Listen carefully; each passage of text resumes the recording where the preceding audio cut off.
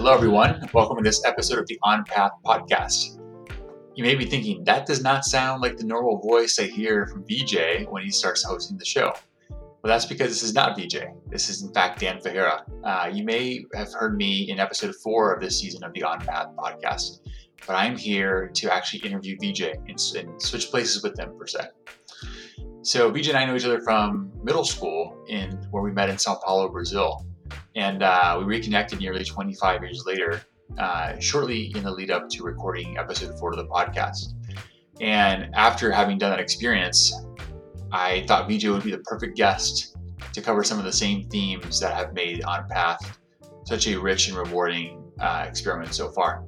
So I am here and delighted to be hosting Vijay and be asking him the questions. So a little bit about Vijay that you may not know. Vijay Viswanathan is a marketing professional who's currently been on sabbatical since January 2020. One of his projects during the sabbatical has been exactly this, launching and fostering and growing the On Path podcast. His career has always revolved around the intersection of marketing and technology, and we cover this in great depth, so you can really see how this unravels for him. Most recently, he was the VP of Marketing at StarMind, a business-to-business SaaS startup based in Zurich, Switzerland. And previously, he was part of 2 other tech startups as well. He started his career, though, as a software engineer at the global marketing agency McCann World Group. His early life involved growing up around the world, which we go into in great length as well, having been the son of a diplomat. We also cover some unexpected life turns, his perspective on careers, and how he seeks inspiration. I'm really glad Vijay agreed to do this. He would not have brought this idea himself, being the humble person that he is. But I nudged him a little bit, and I think it's worth the results. So why don't we jump right in, and you can judge for yourself. Enjoy.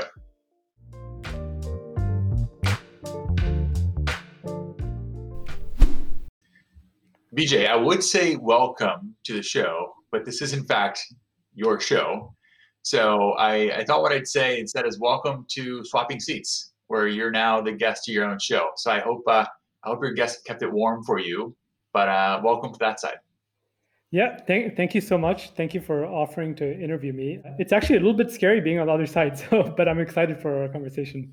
Well, I think your story is really cool given the theme of your show, and I thought it'd be a shame for your listeners not to get to hear from the mastermind as far as his particular story. So I'm glad you agreed to do this. Yeah, thank you. So why don't we launch right in? I want to start somewhere a little bit unusual.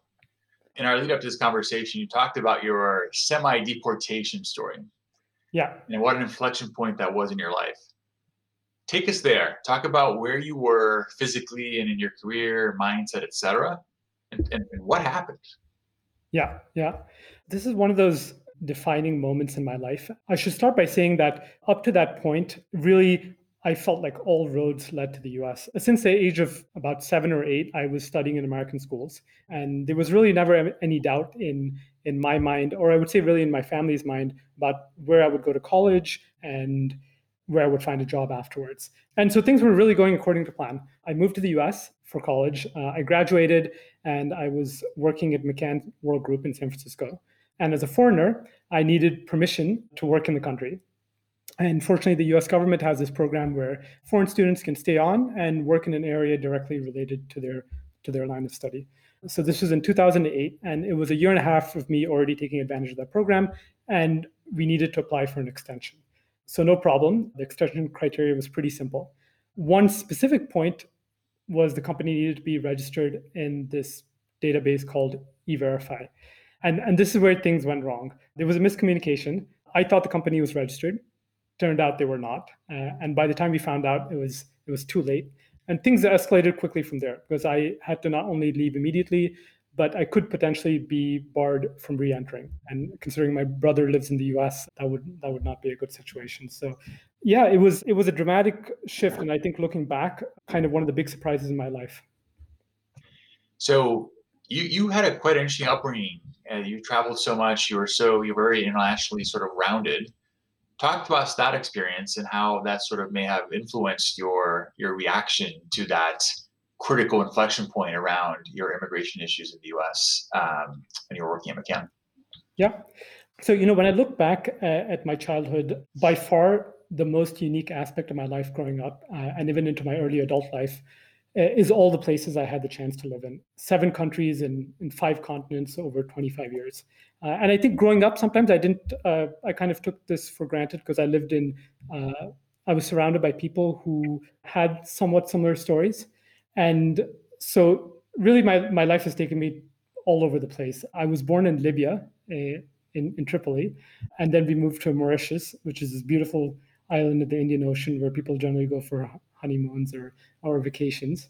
And then we moved to New York City, where I did elementary school, and then Sao Paulo, Brazil, where we actually met and went to school together. And then Caracas, Venezuela, from where I graduated from high school. And at that point, I branched off from my parents and moved to Worcester, Massachusetts, near Boston. And that's where I did my undergrad at Clark University. And a couple months before graduation, my brother was kind enough to take me to San Francisco kind of as a pre-graduation gift. And I really loved it. I think after 4 years of winter in Massachusetts, the weather was immediately appealing. And I also loved the food and the scenery. So I moved out there after graduation and found a job. Yeah, and so that kind of answers the question about where did I grow up, but how did that shape my reaction to having to leave the US abruptly? Well, one of the things is that I've never been afraid to kind of pick up and move to a new place. I would say overall, I'm a very risk averse person, but it's never felt that risky for me to just move to a place that's completely new. And I moved to Europe, I moved to Switzerland, not knowing anyone here, not having any family here, not having any family in the continent. But that didn't feel like that big a leap just because of my upbringing. What do you think influenced you to feel like making that what would feel to many an abrupt change, right? To you felt so natural. Where do you think that comes from? Yeah, I think it's just the comfort from knowing that I've done it before. That I'm comfortable being an outsider in many ways. And what I always tell people is that even though both my parents are Indian and I have an Indian passport, even in India I'm an outsider. So I'm kind of always used to being the outsider. And so I'm not afraid to learn and adapt. And I think moving to a new place is a lot about that. So when people ask you where you're from, what's your answer like? So, oftentimes before I would start to tell the story, but it's kind of a long story. So these days I just keep it simple and I say I'm from India. Good. Well, I'm glad we get to hear the more unwrapped version there. Yeah. Excellent. So you're in Switzerland now, right? So you had another change if you fast forward from your time in the US. What took you to Switzerland and what have you been cooking up in your time there? Yeah. When I look back to that decisive moment, it was decisive, but actually, surprisingly, it wasn't that jarring. And I think part of that is because since about college, I became very interested in Europe. I was fortunate enough to go to a liberal arts university and had the chance to take some art history classes with some really inspiring professors. And we learned about ancient Greece and we learned about the Renaissance in Italy. And I was so excited and inspired that I approached the university and asked them, "Hey, can I do a study abroad?" Now I was there on a scholarship, and they told me you can't do a study abroad when you're effectively studying abroad already, which is a fair answer. So I didn't get to kind of scratch my itch there and explore Europe. And being in San Francisco, it wasn't easy to kind of just hop over to Europe, and so having to leave the US, I would say, one of the most positive things that came out of that was kind of it opened up some new doors for me. And I applied to grad school in various places, including to back in the US, but ultimately I decided to come to Switzerland. It was a place I'd visited a couple times. I really, really enjoy living here. I really enjoy visiting as well, but I appreciate it to another level.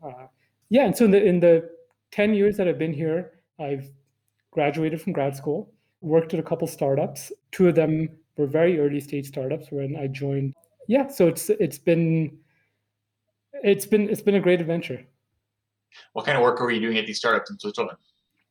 So I've been really working at the intersection of technology and marketing.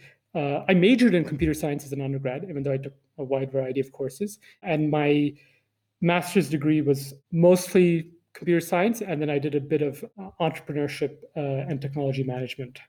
And so I've been able to leverage my experience in in marketing and my studies in computer science to really work at the intersection of technology and marketing.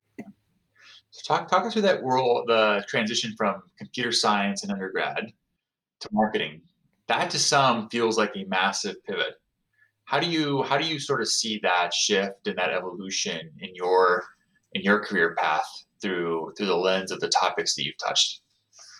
So it wasn't that big a shift for me because already as an undergrad, I was doing internships at marketing agencies. Even my first role, it was as a software engineer, but at a marketing agency. So I'd always been kind of working at that intersection. And then to touch upon some of the specific points of intersection, well, the world is a lot more digital today, and that influences every aspect of marketing. So if you think about kind of the channels, and if you think about marketing as getting the right message to the right people at the right time, well, so many more of those channels are digital now. And so having a foundational understanding of technology really helps with marketing. There's also the product itself. So I've actually always been involved in the marketing of software products. So having an understanding of how the software is built really helps. And then there's even the audience. Now, this isn't something I've done specifically, at least not yet, but I think it's kind of the ultimate intersection when you're marketing software to developers. And what's the key there? Like what if you had to distill the keys to marketing software developers are? Yeah. You're uniquely positioned to answer that. What are the ahas there? Yeah, that's a great question. So I think with developers, you have to think about where they are and what they care about. They care about solving their problems, and they might not necessarily be interested in engaging in a sales conversation. So, some of the channels that work really well are like the forums or the other places that they're looking for solutions. And then if you're able to really provide them value there, I think that's something that's a different angle in terms of marketing to developers. And just to build a little bit more upon how I think computer science education helps. I've heard people talk about computer science is kind of the new math, where you could go down. People who study math, they could go down, a pure math career, but you can use math in so many other ways, right? Whether you go into the sciences or engineering. Yeah, no, I love the intersection. It makes total sense, and it's cool that you found a cool niche that overlaps heavily between those two spheres of the brain, if you will. Yeah.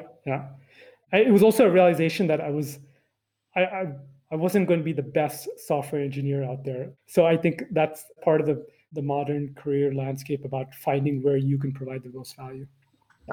Okay, very cool. Now, not only have you been working in startups, working at the intersection of marketing and technology, you've recently made the decision to do this, which is start the On Path podcast and having guests on and having conversations like this. So, what was the most inspirational? Where's that come from? What's the genesis of it? Where was the aha moment that led to here? Yeah. So I've been an avid consumer of podcasts. In the last 5 years, I've probably listened to thousands of hours of podcasts. And it's a medium that I really connect with, that I think is very powerful for storytelling, because you hear the person's voice, you hear the passion, you hear the pain.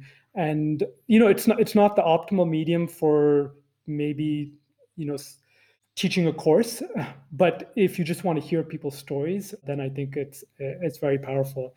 And so I've been an avid consumer, and then this year I've been on a sabbatical. I didn't come in thinking that I'd start a podcast, but I would say late summer, end of August, September, I thought, I know a lot of interesting people with a lot of very interesting stories, and I would love to share their stories of what have been kind of the ups and downs and the left turns and right turns in their career and life. And so I told myself, okay, let me give it a go. And I would say one of the biggest realizations I've had is that it's actually incredibly easy to do. There's such low barriers to entry. I didn't need to convince any agent. I didn't need to buy any very expensive software. I just had to get started. Yeah, and no good deed goes unpunished, as you know, which brings you here today. So, so I'm glad it's come full circle in that regard. Yeah. Yeah. So through all these stories that you've had with people on your show and through your own realizations with your career, What's one nugget, one thought, one quote that you wanted to that summarize a lot of what you learned through many of these discussions? What would you sort of like distill in its most essence? Let me ask a different way. In speaking through so many guests on your show in your own personal career experiences, what's the sort of the crispest articulation you've heard of what it takes to make a rich, fulfilling, beautiful career take shape over time? That's a tough question. I would say one thing is defining what success means for you. Yeah, I think once you have a clearer understanding of that, that can help guide your decisions in your life and career. And yeah, there've been some really great stories from all the guests in this podcast. Like even in the interview, what I really valued is how you shared that you didn't get into Google the first time. It took a couple tries, And when I think about what kind of value do I want to provide to listeners, it's part inspiration, it's part information, and maybe a little bit of entertainment. And I think that's really come through in all the interviews that I've had. Cool. Is there any sort of mantra that's guided your career? Well, there's a quote that I love. I'll just read the shortened version of it. Your career is not a ladder, it's a game. Those who treat it like a game will collect the resources, find the people, and build the skills that compound and have fun doing it. So I came across this quote recently, and it really resonated with me. There are many different versions of this. Think of your career as a climbing wall, where, for example, you can move laterally, you could even move downward, or even think of your career as a smartphone, where your different experiences or the different skills you get are like apps you download. But I think at the heart of it is that a career as a ladder analogy simply doesn't fit today's world. And with the ladder, it's a series of evenly spaced intervals, and there's one clear direction. And I think today's reality is very different. So I personally like the analogy to a game, and it makes me think of one of those classic role-playing video games, like Diablo 2, if you're if you're into games. And in those games, there's generally this extensive map, but it's all blacked out. And one of the keys to success is just exploring the lay of the land. You come across potential allies, obstacles, resources. And to take that analogy even one step further, in some of those games, you might walk through the entire map, uncover everything. So you know the physical topography. But at any given point, you only have real-time information of this specific point where your character is. And I think that makes for a good analogy to the modern career. I gotta say, I like it better than the smartphone. The smartphone is like high touch, I guess. What's going on. So I'm glad mine's not a smartphone, because that would be sort of nuts. So I'm glad that the game makes a ton of sense. Yeah. Yeah. Who do you look for inspiration to perhaps unlock some of the keys to this game? Yeah. So I should start by saying I'm a person who's easily inspired, and I think that's one of the reasons I really enjoy reading biographies and listening to podcasts. Regardless of the specific area, I'm inspired when I hear or watch people who are passionate about and skilled at what they do. And I'm inspired by many historical figures, and a lot by athletes, musicians, and stand-up comedians. Just watching them do what they do best. And so actually, one of the things I thought about for this interview is I'd like to share a specific tactic I use that maybe is a little bit unusual, but I found works really well for me. And that's one of the beautiful things about growing older. You realize what works for you. It's not the hair loss that I'm excited about. It's that I know myself better as a person. And so I found that these kind of what I call inspiration injections work well to really infuse inspiration in my daily life. So it's not just about a once a month, once a year kind of event, but it's really about infusing inspiration in my everyday. So the first is a video of someone called Jonathan Moffat, aka Sugarfoot. Now, for people listening, hearing this name, that probably doesn't mean much, but I'm pretty sure you've heard his music. He was Michael Jackson's drummer for over 3 decades, and he's played with some of the biggest names in music, like Madonna, Elton John. And so in 2018, this company called Drumeo very wisely decides to invite him to a studio and record him playing some of MJ's top hits. And since I'm talking about music, first let me say that, as my wife will attest, I know next to nothing about music, and I know absolutely nothing about drumming. But watching a video of this guy play is magical. He is absolutely phenomenal. And my favorite video is of him playing Smooth Criminal. It's just a few seconds short of 5 minutes, but it's really a sight to witness. The energy, the skill, the humility, and especially the timing. And the second kind of inspiration injection is from someone who's very well known, Usain Bolt. But this specific moment is perhaps not as well known. It's the 2011 World Championships semifinals in Korea, and it's him and seven of the best runners on the planet. And so the race starts. 50 meters in, Bolt has pulled so far ahead of everyone else that it's clear he's going to win. And at that point, I guess he just wanted to secure a top spot. It's a semifinal, and he wants to save his energy for the final. So he just jogs the last 50 meters. He's really just strolling past the finish line. It's unbelievable to watch. And you see all these elite runners straining behind him. And he was just so fast from the get go that he still wins first place. And he has a final time of 10.05, which is nothing remarkable for him, as an Olympic record holder and as a world record holder. But it's incredible to think that just a few decades back, that would have been a world record. And to see him do it so effortlessly and just be so head and shoulders above everybody else, for me, I find that very inspirational. And it's very short. I mean, of course, it's a race that lasts 10 seconds, but it's very inspirational. So with the Usain Bolt example, what do you take from that when you plug it into your life? And you see Usain Bolt do something incredible and amazing like that. What goes on in your head? Like, how do you bring that to your life? Well, one of the very interesting things about a 100-meter race is it literally lasts 10 seconds, but it's so much work that goes into it, right? It's so much preparation, and you don't see all of that. Sometimes you only see the final result. And I think I use that as inspiration for me when sometimes I work very hard on things that people don't see, or maybe that they experience in a very short period of time, but it's still worth doing. Any examples that you wanted to highlight as far as like little nuggets that if you unpack, there's a whole lot more behind that maybe doesn't get noticed?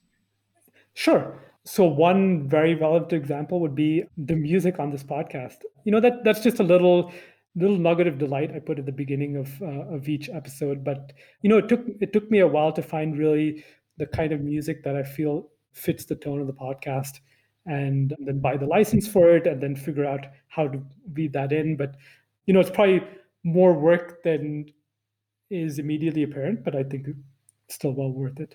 That's a great example. So tying that example of music that you chose for the podcast and your example highlighting Sugarfoot, Michael Jackson's drummer. Yeah. I want to lay this on you and get your thoughts. A lot of people will say in creative pursuits, there's this separation of creative between like who's the creator, meaning who composed the Michael Jackson songs and who did all the sort of ideation behind that and put it on paper from a moment of inspiration, right? Yeah. And there's like the creative execution, right? The performance, etc., the actual delivery.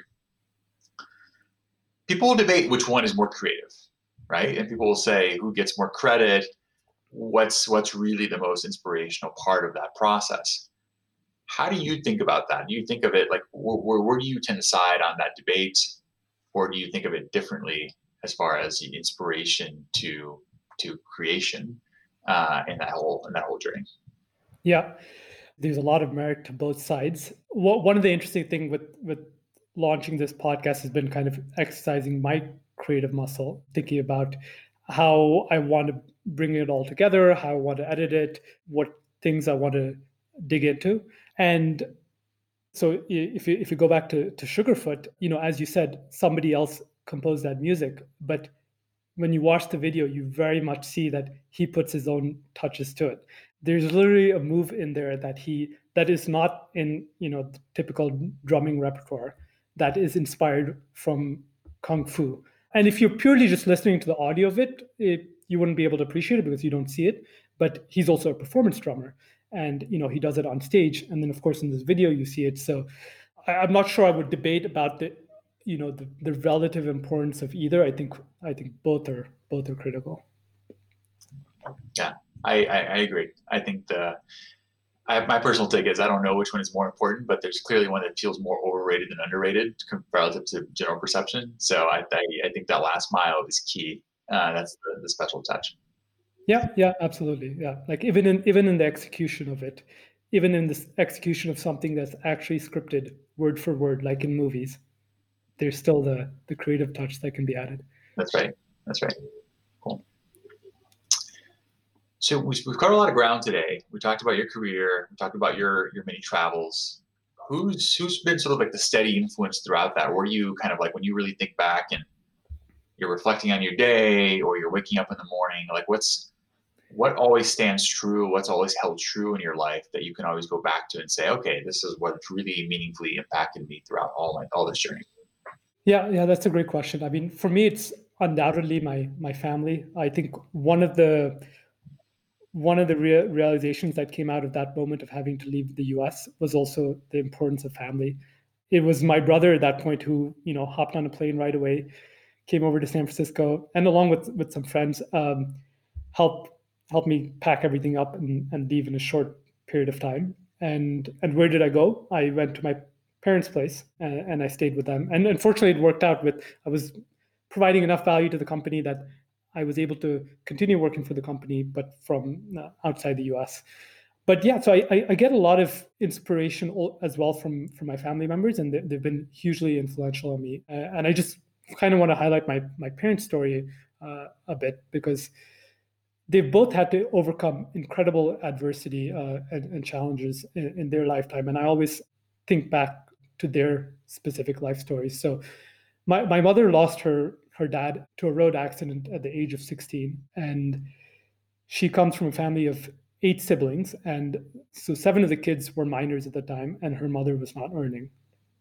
And my dad was born to parents who were subsistence farmers in southern India. And from the age of 3, he lived with his aunt and uncle. And while his aunt was supportive, his uncle strongly discouraged his pursuit of learning and tried to force him out of school many times. And despite these very real challenges, he learned to speak English. He then wrote and placed number 33 out of one of these insanely competitive exams in India with 100,000 plus candidates, the Indian Civil Service exam. And he then went on to serve in the Indian government for 35 years. And so because of his job, they both left India in 1977, the place where they were born and grew up all their lives.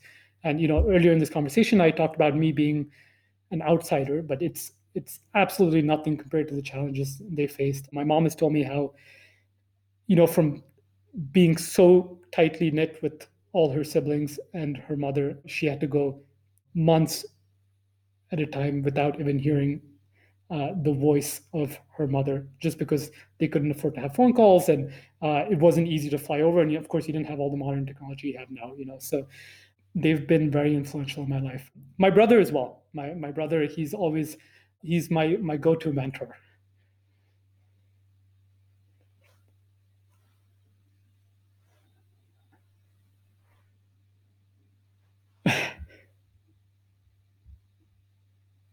I can't.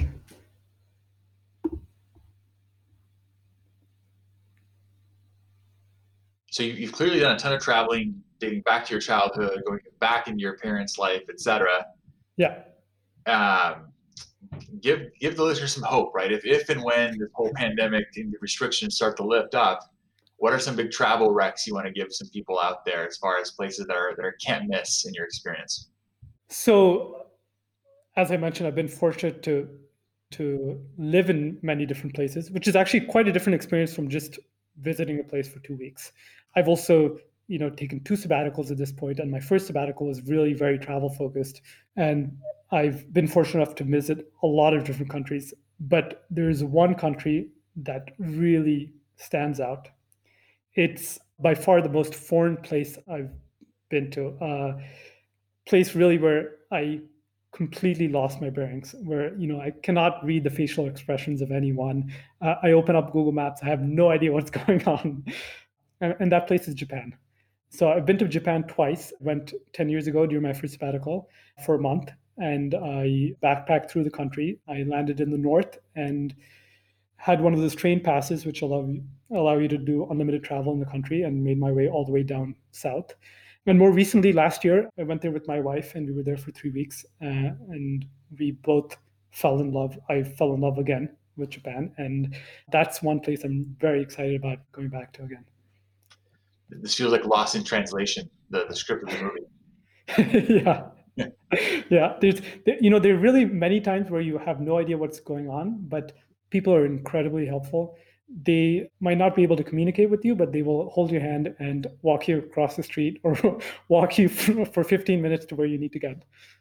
That's awesome. Japan is very high on my list for my family. So thank you for the tip. That's the different spin that I heard on. Cool. So let's think back. Let's think forward, actually, quite a few years now. And suppose it's your 80th birthday celebration, and many of your friends and family are still around to join, and the organizers of your birthday celebration have asked everyone to prepare a toast. What are some of the key things you would love to have heard when all is said and done in that 80th birthday toast? Yeah, this is a great question, and I really like it because at the core of it, what you're asking is, in the end, what do you want to have mattered? And I think that's really important for all of us to think about that.